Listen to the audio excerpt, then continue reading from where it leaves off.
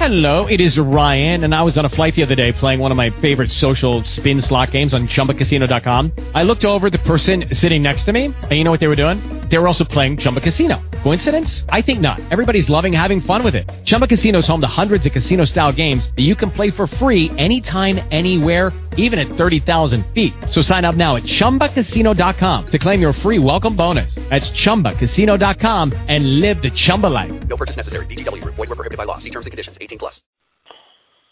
Blog Talk Radio.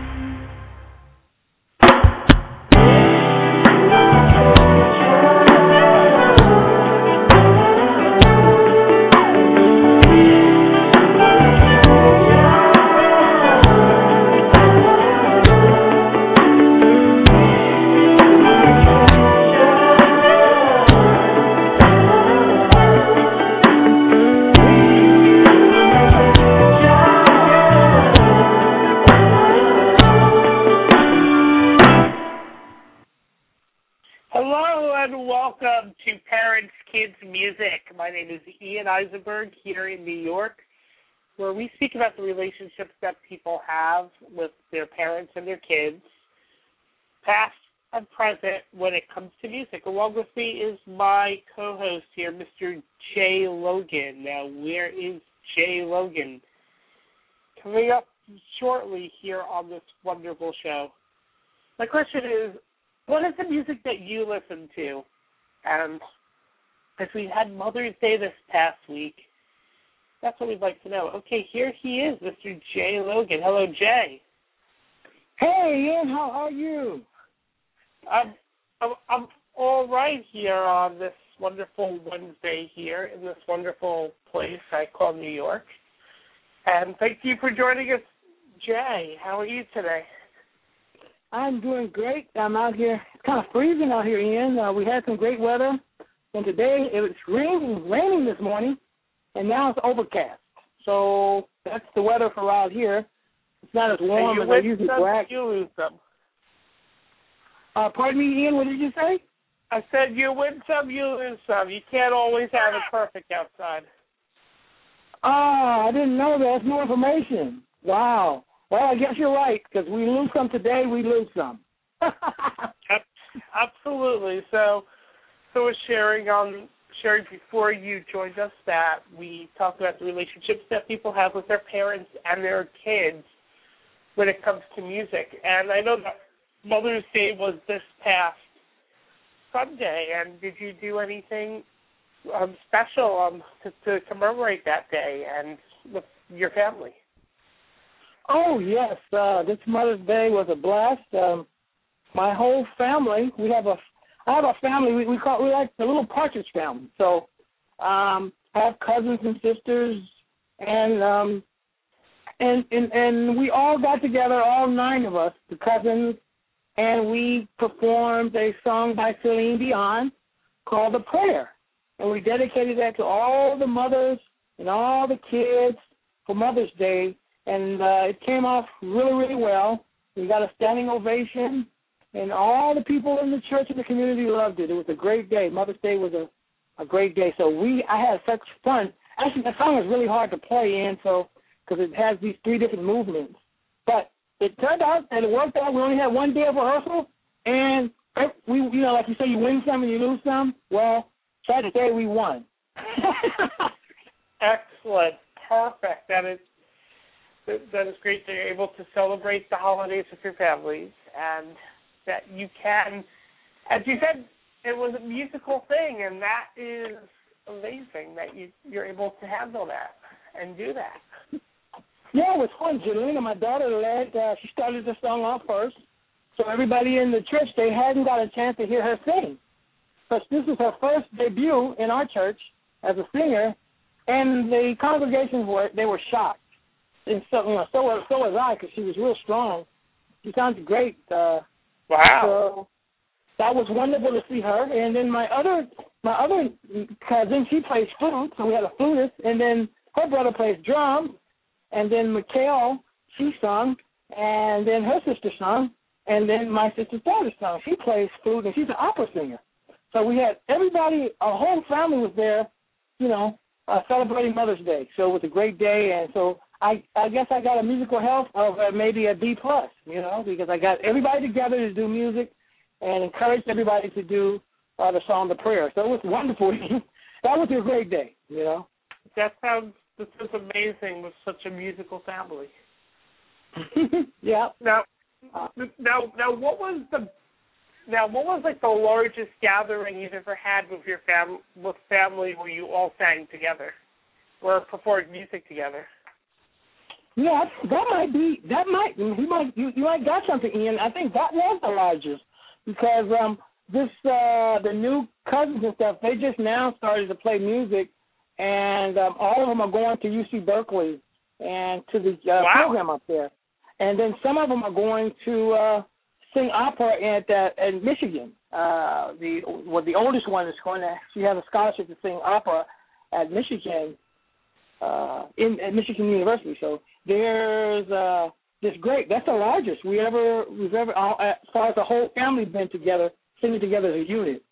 So wow, so like it was a record-breaking weekend for you and your family. It was a record. Now that and as you said, with everyone going to programs and going to schools and going to these high-profile, highly recognized musical schools and programs that, who knows, maybe you'll have even more people next year. Right. We probably will. And I think I'm going to start some kind of program at the church where I can teach the young people how to play band instruments. So that's the next thing I'll be trying to do there.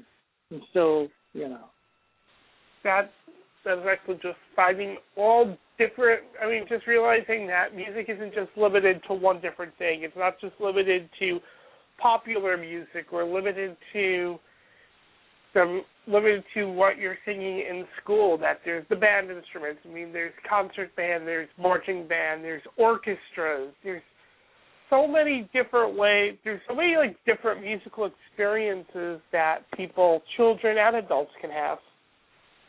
Right. And music is a wonderful thing. One kid said, music is everything. They said, music is everything to me, and she said, it's the way to express how I feel, and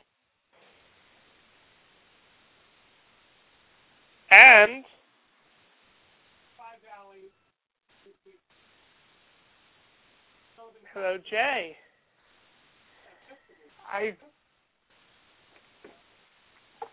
Jay Logan, and just music is everything, and just finding a way for music to just be this source of expression is something that is very much a powerful thing.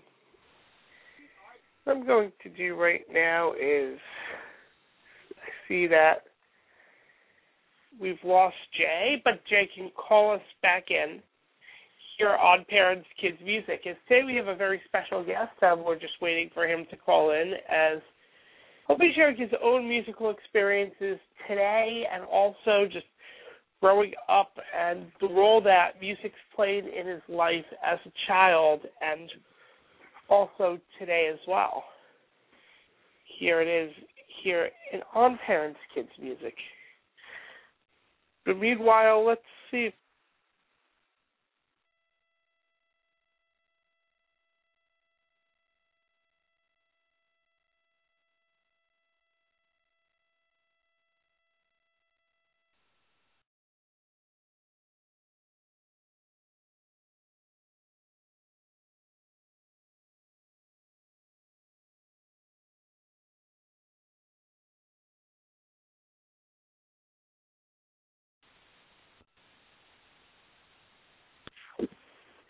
hello, Blog Talk Radio.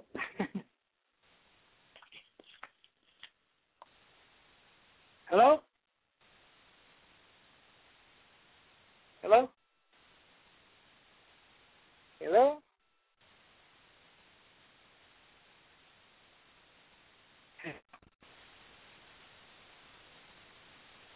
Hello? Hello?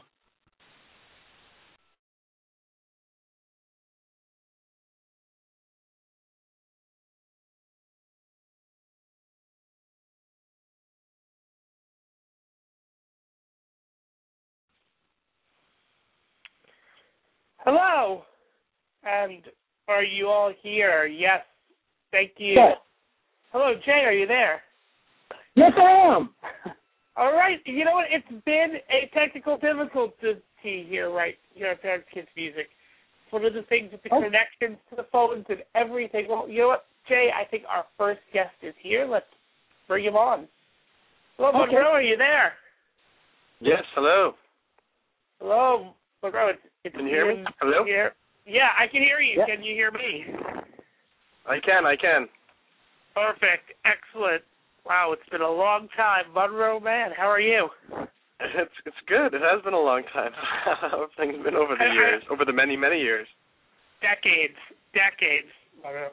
And Monroe, let me introduce you to Jay Logan. Jay, meet Monroe. Hi, Monroe. Hello, Jay. How are you? I'm fine. Glad to have you on the show. I'm glad to be here. Thanks a lot. Right.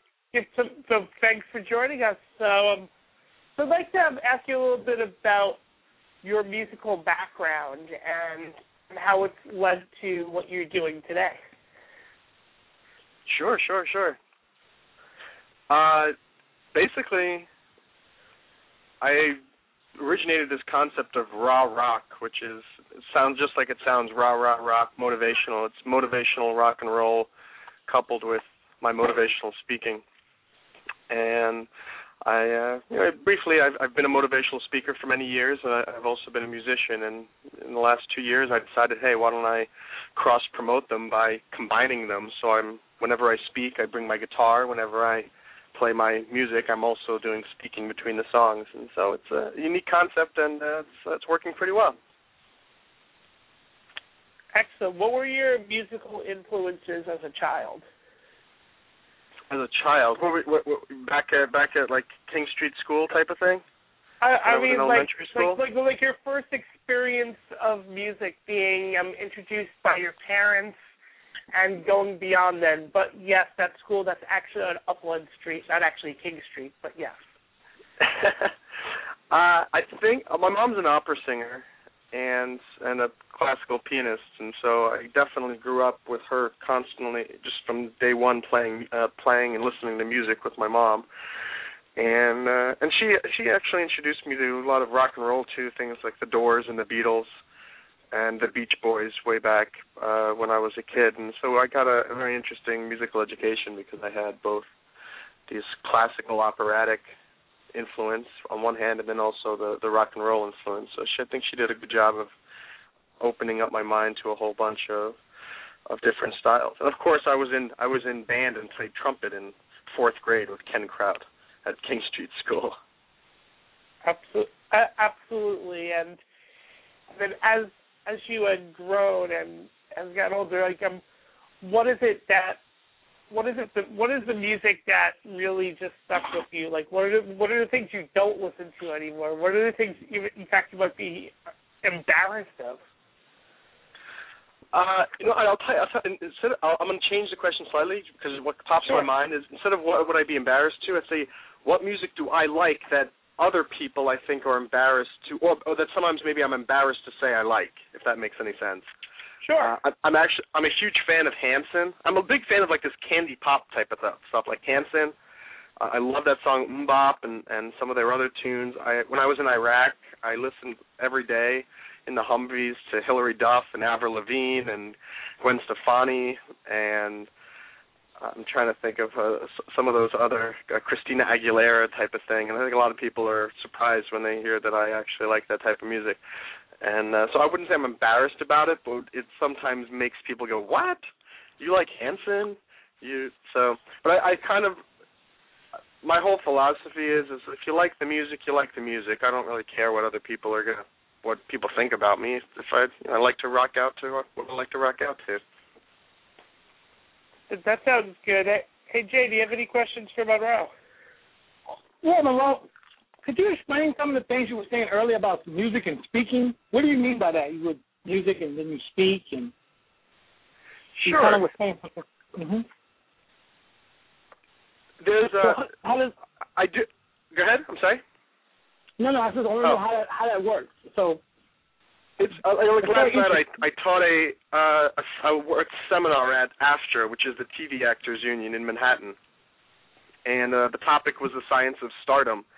And so I do these motivational speeches, and it's with me and my energy, and I go around, and maybe like 40 people came to it, all AFTRA members, and they came to learn how to become more successful on their road to the top.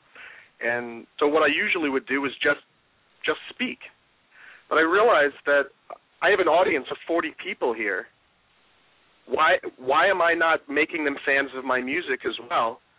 Particularly since my music is rather inspiring. And so a while back I thought, let me try to start bringing my guitar to these events.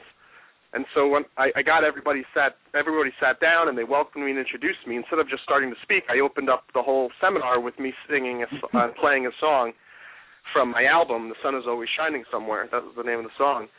And so like at these Tony Robbins seminars, they often do they do their own type of thing to get everybody riled up and excited, where everybody, all right, everybody stand up, everybody do this, or fire walking or coal walking, whatever it may be. My shtick, I guess is that I open up the seminars with music, and I end the seminars with music. And I found, I honestly got they always do ratings of all the attendees have to rate my performance as a speaker. And I found it interesting that yesterday, this is the first time I did it at AFTRA with music, they gave me the highest ratings ever that I've ever gotten there, and I was just blown away because it's a risk. What I'm doing is it's a unique thing. No one else is doing music with speaking, and I'm excited that it's working and that it's being receptive. And now I have 40. Not only do I inspire them as a speaker, but I've got 40 fans of my music now as well, and so that's kind of the lesson I tell people is you've got to synergize your projects. I think too many people separate their business life from their personal life, or they separate their various business ventures because they don't want to mix them, and I think that's foolish. Time is short, and you should try to cross-market everything that you're doing. No, that's very interesting. I myself have been experimenting with a thing called speech music. And this is why I was interested in what you're doing, and you're absolutely right. We found out that in tests and things we've done in school, if we add music to the curriculum, the kids retain 80 to 85% of the lesson learned. And that's exactly what you're doing with AFTRA. And for those of you out there that don't know who AFTRA is, it's the American Federation of Television and Radio Artists. And everybody usually, when they go into the studio, they have to become a member of AFTRA. So for the listening audience that doesn't know who AFTRA is, they're a very important part of television and radio. And usually when a professional is recording an album on a professional level or doing anything on radio, you have to become a member. So you're really doing big things there, Monroe. And like I said, the speech music stuff we do, we've been able to take the president's speech. We've took Martin Luther King's speech. We applied it to music. We took President Kennedy's speech, and we add music undertones, and we emphasize on certain aspects of what the speaker is speaking about, and add effects and delays to bring out certain points that the speaker is speaking about. So I am so proud of you what you're doing, Monroe. That just proves that that just proves that what I'm doing is right, and you just proved it that it really works. And I would love to catch one of your topics if I'm ever in New York. I think that's great. Absolutely, I'd love to have you, and I agree with what you say. I think it's interesting. As soon as I brought the guitar out, everyone like jaws dropped with smiles, and it was like, oh my God, that's so cool. He's going to play music, and it's true. It got everybody into the great spirit of it, and everyone was looking forward to the fact that I was going to play another song later. So I think what you're doing as well is key. I think the more we bring music and integrate it with whatever the educational message is, it's going to be more successful. What I'd like to do ultimately is bring what I'm doing to the corporate world.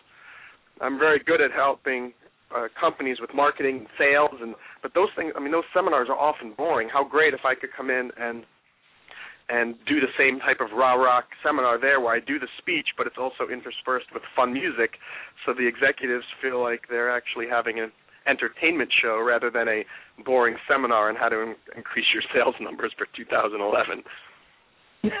Well, yeah, that's what I'm saying.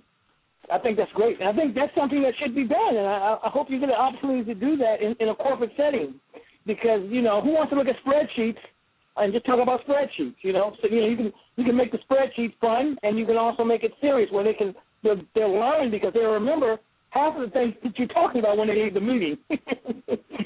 Most of the time people, they get bored and get sleepy, and that music, what it does, it stimulates your mind so you can retain more information, and that's the key there. And, I guess maybe when corporate America realized that you need music to introduce topics and new things, and it helps people to retain information, maybe they'll use you. That'd be great. So that's one question I had for you. The other question I wanted to know, do you have any brothers and sisters that, when you were growing up, and did you guys fight over the radio? That's one thing me and Ian always ask. Did you have any, or did you fight over the radio with your parents? What station we're going to listen to as you got older? Do you mean fight with in terms of which station we're going to listen to? Which station or which record or CD or 8-track? I don't know how old you are. Yeah, I think whatever. Constantly my sisters and I would fight with my mother. Some days she was in the rock and roll mode and she didn't mind, but when she was not in the rock and roll mode, we had to listen to classical music or opera. And okay. And sometimes I'm in the mood for classical and opera, but it always happened that typically when I'm driving, I prefer rock and roll, and maybe when I'm studying or something or just sitting relaxing, we're always in the car, and my mom is just furious about us. Oh, I don't want to hear this gutter music. Why is this rock and roll? And then weird, it's like then a week later she's rocking out to the Doors, and I'm thinking, interesting. I find it interesting that our everyone's tastes change depending on our environment and the time of day and what we're going through. And it reminds me of a funny story. When I was a kid, do you guys remember this TV show Steam Pipe Alley? Oh, uh-huh. Yep. Long time ago with Mario Cantone. Years before Sex and the City.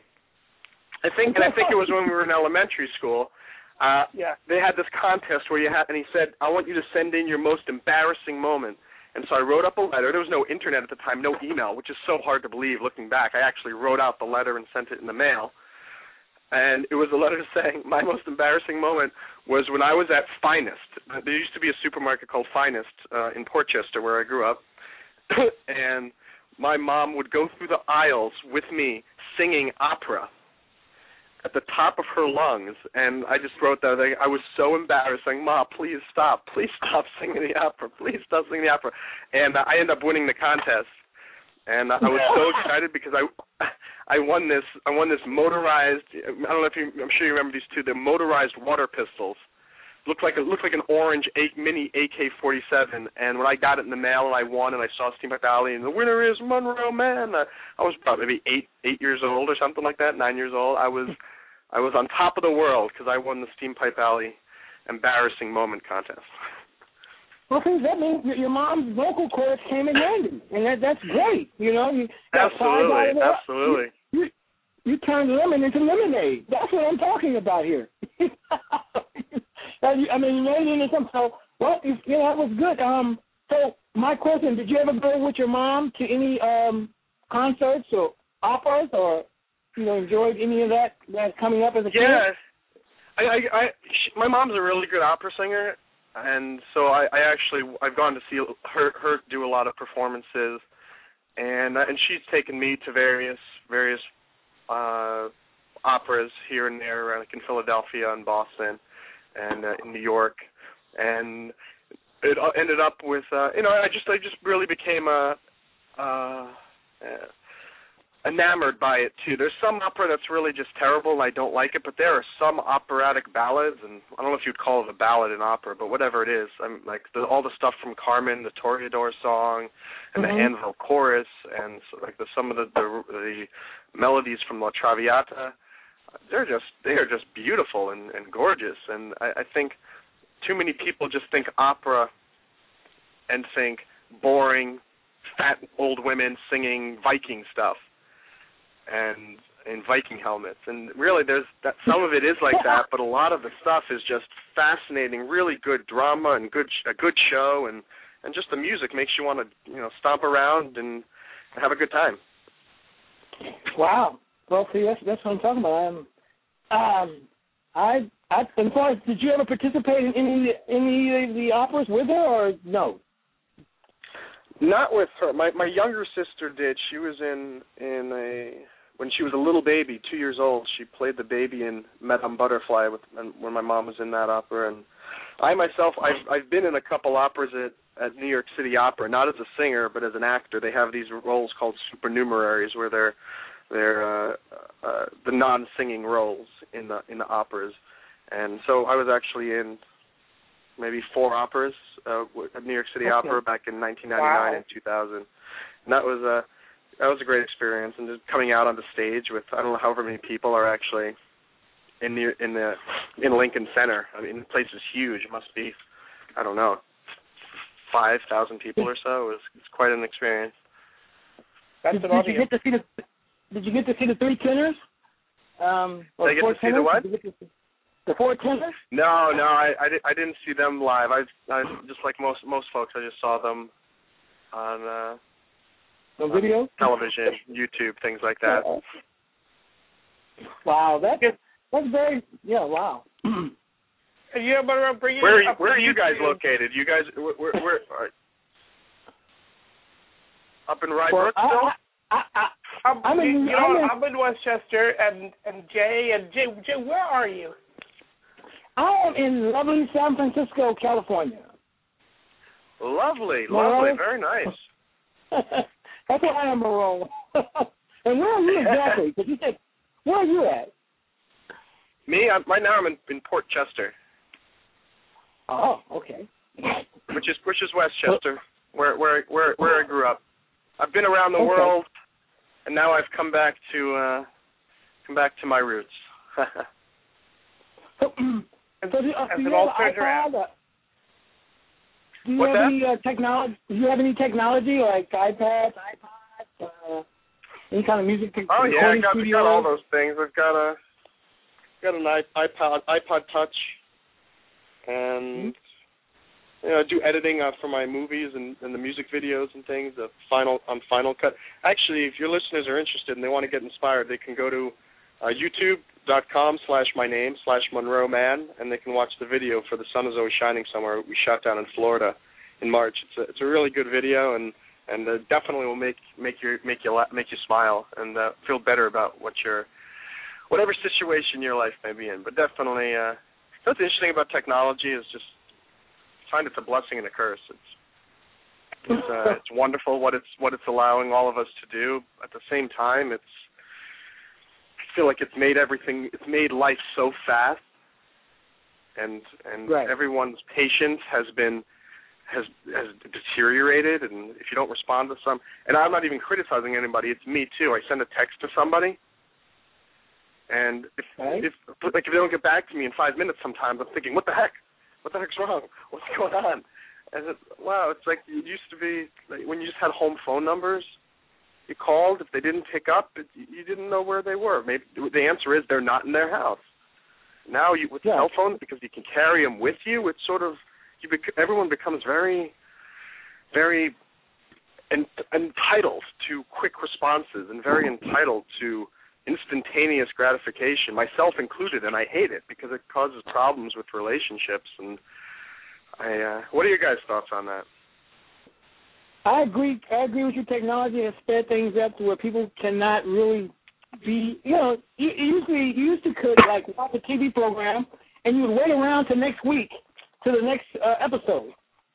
Now, you can see them all on YouTube all together as one thing, or, you can order them, and it's just technology has sped everything up, like you said, that you can't really live anymore. You don't have time to really appreciate your time, People, I don't think it should be a law that you have to answer your cell phone every time somebody calls you. I mean, you should be able to get back with them. You do have an answering service there, and you should, people should. I think sometimes people should do things in sequence instead of trying to do everything in multitask all at one time. So I agree with you. Technology has some good things about it, and then the other thing about it is you need to sometimes go out to the wilderness and see the world and see lakes and see nature's course and respect what God has done. So, yeah, That's my. What about you, Ian? I think it's really about just like anything else that you can enjoy, and some other things that are great. Like you use them in moderation. I like ice cream. I'll have an ice cream sundae every so often, but if that's the only thing, if I ate 24/7, I'd be fat. So it's just like that with you. Like I love the fact that it's there, but at the same time, it's like digital communication should not replace the actual meeting people in real life, having real relationships other than just text messages and just being friends with people on Facebook. Absolutely. Yeah, it's interesting. It's pros and cons to everything. Absolutely. So going back to what you're doing, and also as you said, like I know that you've used YouTube and using technology to get your music and your films and your media across. How do you see the internet as being this distribution form where it goes beyond just the old models of signing up a record label or getting your show on a major television channel?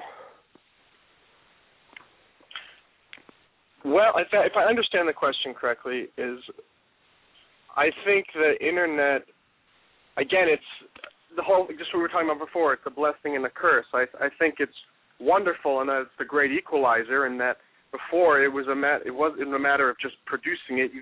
A lot of people produce things, but they never saw the light of day. Or I think now with YouTube and iTunes and CD Baby and all of these, distribution has become very, very easy. And that's a great thing because it means there's no excuse for, you can't say I couldn't get it out to people. Well, yes, you can. I think now, though, what it's created, though, is it's made marketing far more important than it ever has been.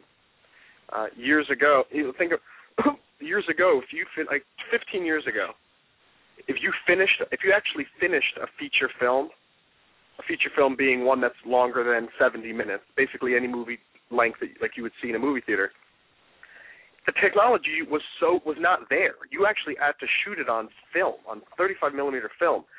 You'd have spent hours in a dark room splicing the film and cutting it together, and hours and hours. And if you made mistakes, then you had to tape it back together. It was just terrible. The resulting, A, it's so expensive, and B, it was time consuming. Most people didn't have the money to do it, and if they did have the money, it took forever. The end result, most of the projects never got finished. So if you had a finished feature film, immediately you had cachet value. Immediately people would want to talk to you. And now, because of nonlinear editing, which is stuff like Final Cut Pro, where all the editing is done on computer, and you can shoot the film for less than $1,000 because you got digital cameras that cost so little money, and the digital media you can keep recording over and downloading. Now, everybody and their brother is not only making a feature film, but editing it, and it's done. So today, they're not only is it done, but they can post them on the internet.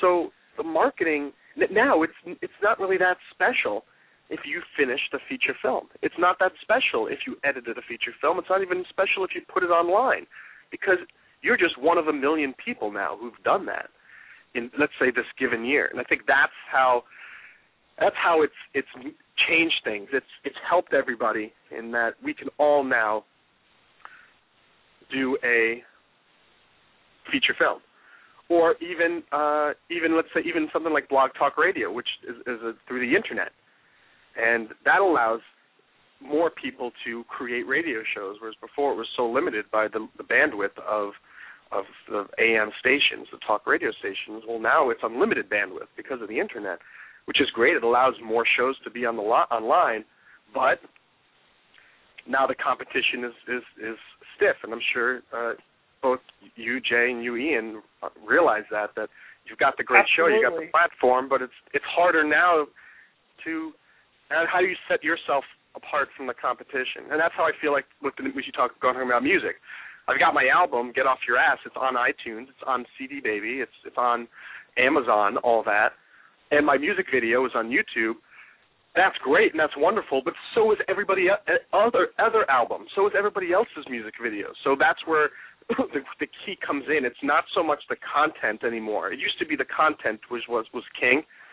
Now I feel like it's marketing is king, because you've got to somehow get through the clutter and make people say, hey, of the 5 million radio shows or of the 5 million music videos, I'm going to watch that one. Right. Absolutely, and just like in any other things, it's not even so much of a matter of, okay, I've got this particular marketing plan, and this is what we're going to do, and this is how we're going to get people. I mean, so many things just happen by accident. Like, I know, like, I don't know if you remember a few weeks ago when we were originally talking about you being on the show, like, it was just like when the whole Rebecca Black thing just came out. And came out of nowhere. Absolutely. Out of nowhere. And I think that's a good thing. I think it's a positive thing in some ways. I know a lot of people are pissed off that she succeeded in 3 weeks with a crappy $2,000 video, and here I've been doing it for 20 years, and I'm so much better than her. And it's like, guess what? It doesn't matter how good you are. That's not what it's about. Right. It's about the marketing and the fact that, yeah, and people say, oh, maybe she doesn't even have that many fans. I say, excuse me, even if she has 10 million people who hate her, those are 10 million fans. Because I don't think it matters. In my opinion, I don't think it matters whether people love or hate you. It matters whether people are aware of you and have an opinion. And that's what people had. They had such a huge opinion of Rebecca Black that I think that's the funniest thing.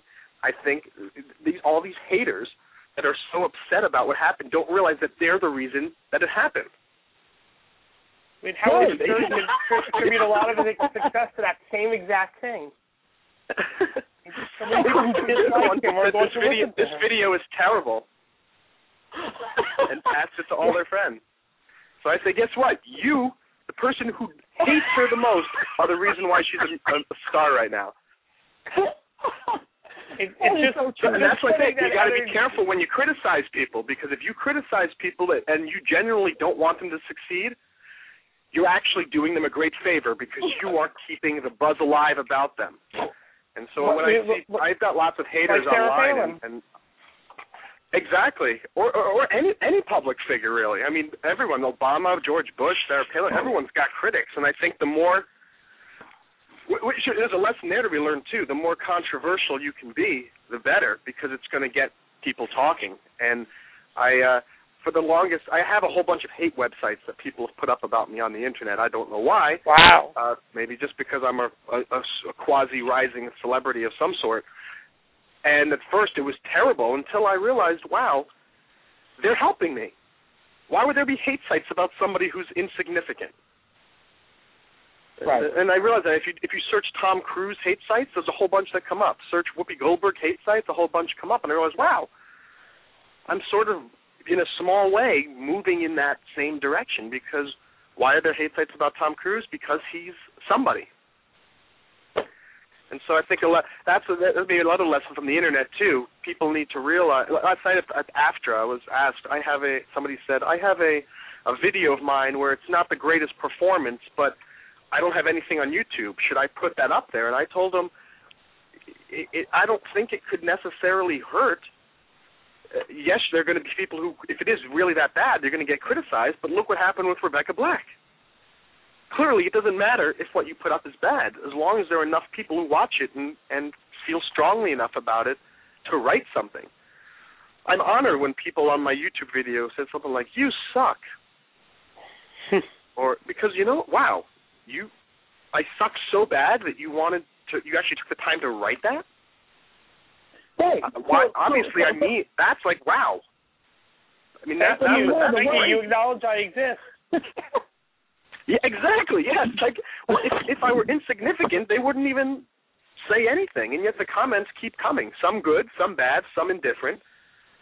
I'm grateful for them all. Monroe, I want to ask you one question. I said so, and you can add on to this. So the worst thing that could happen to you if you is no comment. That's the worst thing that could happen to you. Then. Absolutely. So if your video sits on YouTube and you have no comments at all, that's video hell, right? It is. And in fact, I think I would rather have I would rather have 1 million views and 900,000 of them were thumbs down on YouTube than have 10,000 and they're all positive. Why? Because guess what? That means I've got 1 million people who know what I'm about. So, and again, you can turn a bad reputation on a large scale. Let's say you have 1 million people who hate you and think you're terrible.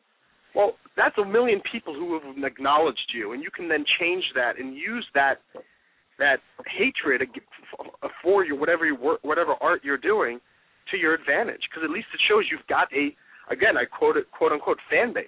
Yes, it's a fan base of people who don't like you, but how can there be 1 million people who don't like you? You must be doing something right. And I think that's what people don't realize, and I think that's why everyone's latching on to Rebecca Black. Like all the record labels wanted to sign her, and Simon Cowell.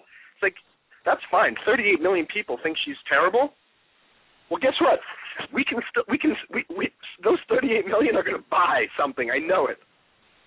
Why? Just to see how bad it may be. Who knows? So I would agree with you both that you should. As terrible a feeling as it is to have criticism, I'd rather have lots and lots of criticism than have people be silent, because it means they don't care if they're silent. Right. And Rebecca Black, to just say something, all she needs is one good song, and she's back in it. Just think about it. Just if she has one great producer, they come to one good song on her, she has 133 million fans. One song. This is one song, and one song, and maybe some acting in a movie. Absolutely. Well, you think about it. While this whole thing with Rebecca Black was going on, there were something like 100,000 music downloads from iTunes of her song. They made $100,000. Wow. Excuse me. No. $1 million. 99 cents times 100,000. What is that? Is that $1 million or is it 10 million? I mean, she did very, very well. Yeah, she did good. And they made good money. Yeah, absolutely. I think the video cost $2,000. That's how much her mother paid. Talk about a return on investment. That very good return on investment. Absolutely. All right, Monroe. So, as you know, I was going to say that a lot of times you do the shows on Thursday. I was about to say tomorrow is Friday, but tomorrow is Thursday. And all right, never mind. Jay, you had a question for? Oh, you're gonna sing? It's Thursday, gotta get up. It's Thursday. No. Even though I did like Conan's parody. Oh, I didn't see that. That would be funny. That was Thursday. And, all right, so Jay, you had a question for Monroe? Yeah, I was wondering, what do you think, since you've been doing this, where do you think the future of music is going in this next decade here? What do you think? What are we going to do? You got the schools coming out, you got the music getting kicked out of the schools. They don't want music in the school. So now you got these iPods, and you got this Apple Store, and you got all the technology. Where are we going? What do you think? What's your take on it? Well, I don't profess myself an expert on the where technology is going with music, but as an opinion, as a musician and someone who's involved with making music in the business and a marketing guy, I mean, it seems clear that things are going far more independent, and I think more and more platforms are evolving for the independent artists than ever before. There's a website called Django.com, which is a way to. It's sort of like Pandora, but for independent artists, where you can get your music out on there. And I just think all of the major record labels are going to. I think at some point things are going to start to merge between the record labels and what's going, like the Wild West of the Internet, because all these record labels are going to have to catch up with what's going on with the unlimited possibility that is on the internet. In terms of the money making, I don't know, because that is weird. It used to make money off of the albums, and now the big thing is no one makes money off of the albums anymore.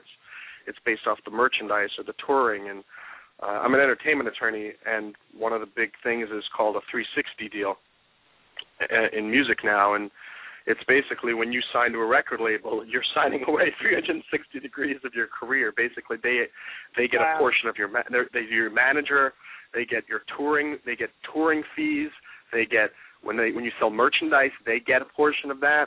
When if you do a movie deal, they get a portion of that, and they've incorporated this now because just having an actual record deal where they're making money off the record itself just isn't profitable anymore. So. In conclusion, I have absolutely no idea. Okay. is that because I'm seeing like Madonna and Garth Brooks sign with these Target stores and Walmart? Is that part of where things are going when you say 360 deals, when these big, huge artists sign with these corporate companies that aren't necessarily record companies, Best Buy, Microsoft? I mean, I can see iTunes becoming a label. The answer is absolutely. I think and again, this is all because of the internet. Best Buy 10, 15 years ago would never thought to get into the music business, but now they have like Live at Best Buy, and they live out their own albums. When you go to Starbucks, there's always a disc that's produced by Starbucks, and again, technology has just made things easier, and like I said, easier from a production and distribution standpoint. I think that's where the record labels are going to have to revamp things, because now everybody and their brother, including Microsoft, Starbucks, and Best Buy, are becoming record labels. And the competition for everyone, it's not just the independent artist that needs to step up the marketing. It's even the big dogs have to step up the marketing, because now they're competing with hundreds and hundreds of little guys who are able to produce something of similar quality. And just remember Remember that the record labels and the film studios are not the only distributors. I mean, Pepsi's a distributor. They bring the product to the marketplace, and the same thing with, like, as you said, with Starbucks, where they get their deliveries of the coffee beans and everything into their stores. They get deliveries of CDs and DVDs. Absolutely, it's a brave new world, and I'm just seeing how technology is changing. It's just changing more and more rapidly, faster and faster and faster every single month. It is just ferocious. That's why it's hard to say where's in a year from now, the whole landscape could be completely different by some innovation. Things are just changing so rapidly. It's kind of hard to. The only thing that I could predict about the future of the music business and technology and show business is that literally in 6 months there's going to be it's so changing so fast. I don't think anybody can predict really where it's going, because there's going to be some wild innovation that, like, if we were to chat in 6 months or a year, I guarantee you'd be asking me, "Whoa, what do you think about this? Which just came on the scene?" Boom. I mean, think about that. Pandora. When did that come out? It was only about 2 years ago, I think. And that was a big revolution, and that spawned different things from there. And now there's the iPad 2. Wow. I mean, that thing is just taking off like a rocket. And in 6 months, there's going to be something else. And apparently the next big thing are music lockers. I know Google just put out this, where you can use remote access to store all of your music rather than on your hard drive. And I know that Google just announced theirs. Apple is rumored to be debuting one later this year, and the record labels and their lawyers apparently are ready to say that it's illegal.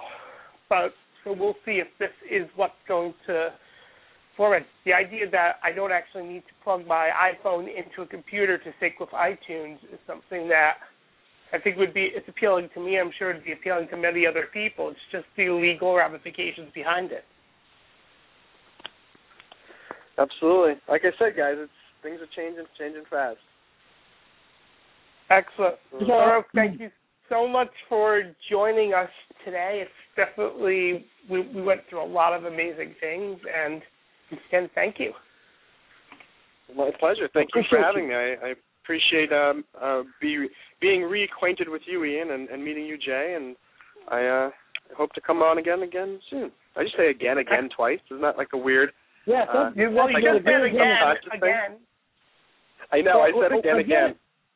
So we might need to bring you on. We might need to bring you on as a consultant every now and then because you have a wealth of information. So we want you again and again and again.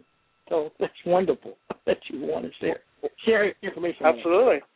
Thank you very much, guys, and enjoy sunny California. And I think I'm going to go out and grab a bite to eat.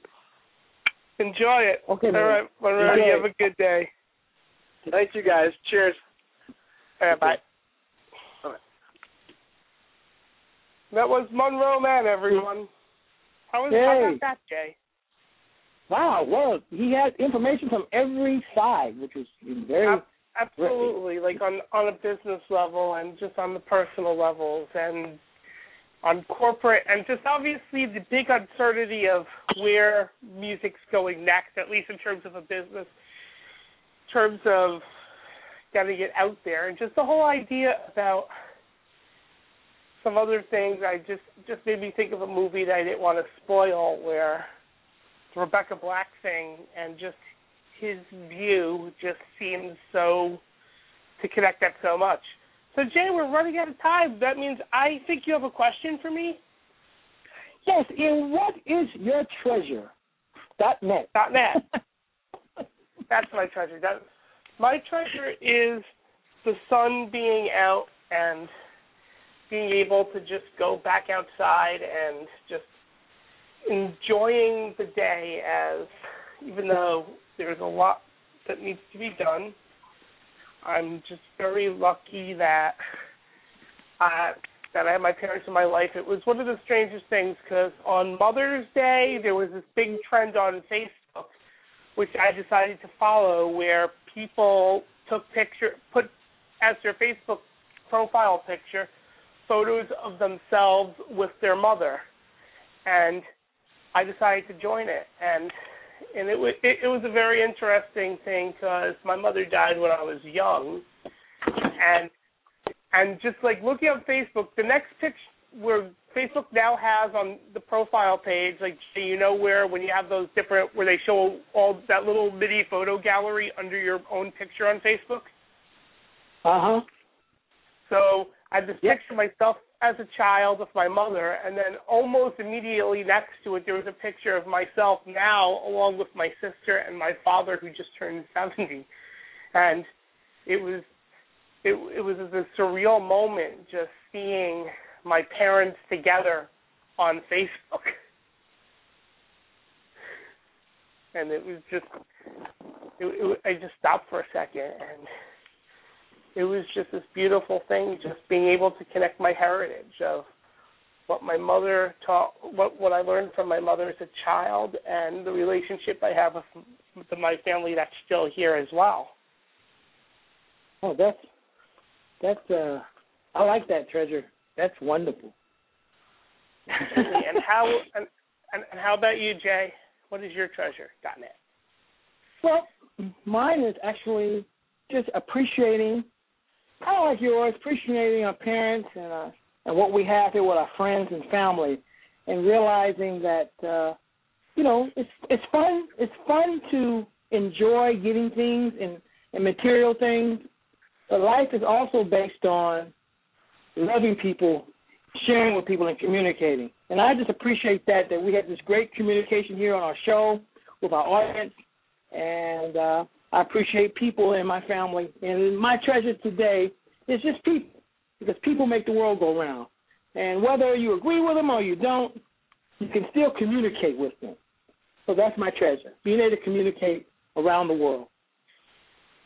Beautiful, Jay. Thank you, everyone, and we'll join you next week where we'll be having a big announcement. That will be next Wednesday at 3 p.m. here on Parents Kids Music. Thank you once again, Jay. Thank you, Dean. And thank you to Monroe. Thank you, everyone, and have an excellent day. Wonderful. All right.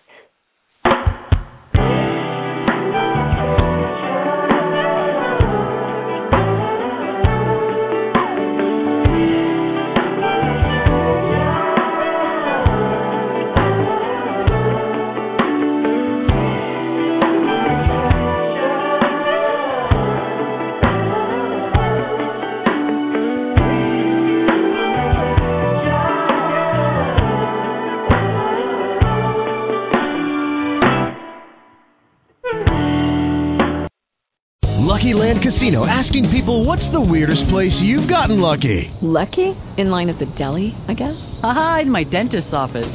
More than once, actually. Do I have to say? Yes, you do. In the car before my kids' PTA meeting. Really? Yes. Excuse me, what's the weirdest place you've gotten lucky? I never win and tell. Well, there you have it. You can get lucky anywhere, playing at LuckyLandSlots.com. Play for free right now. Are you feeling lucky? No purchase necessary. Void where prohibited by law. 18+. Terms and conditions apply. See website for details.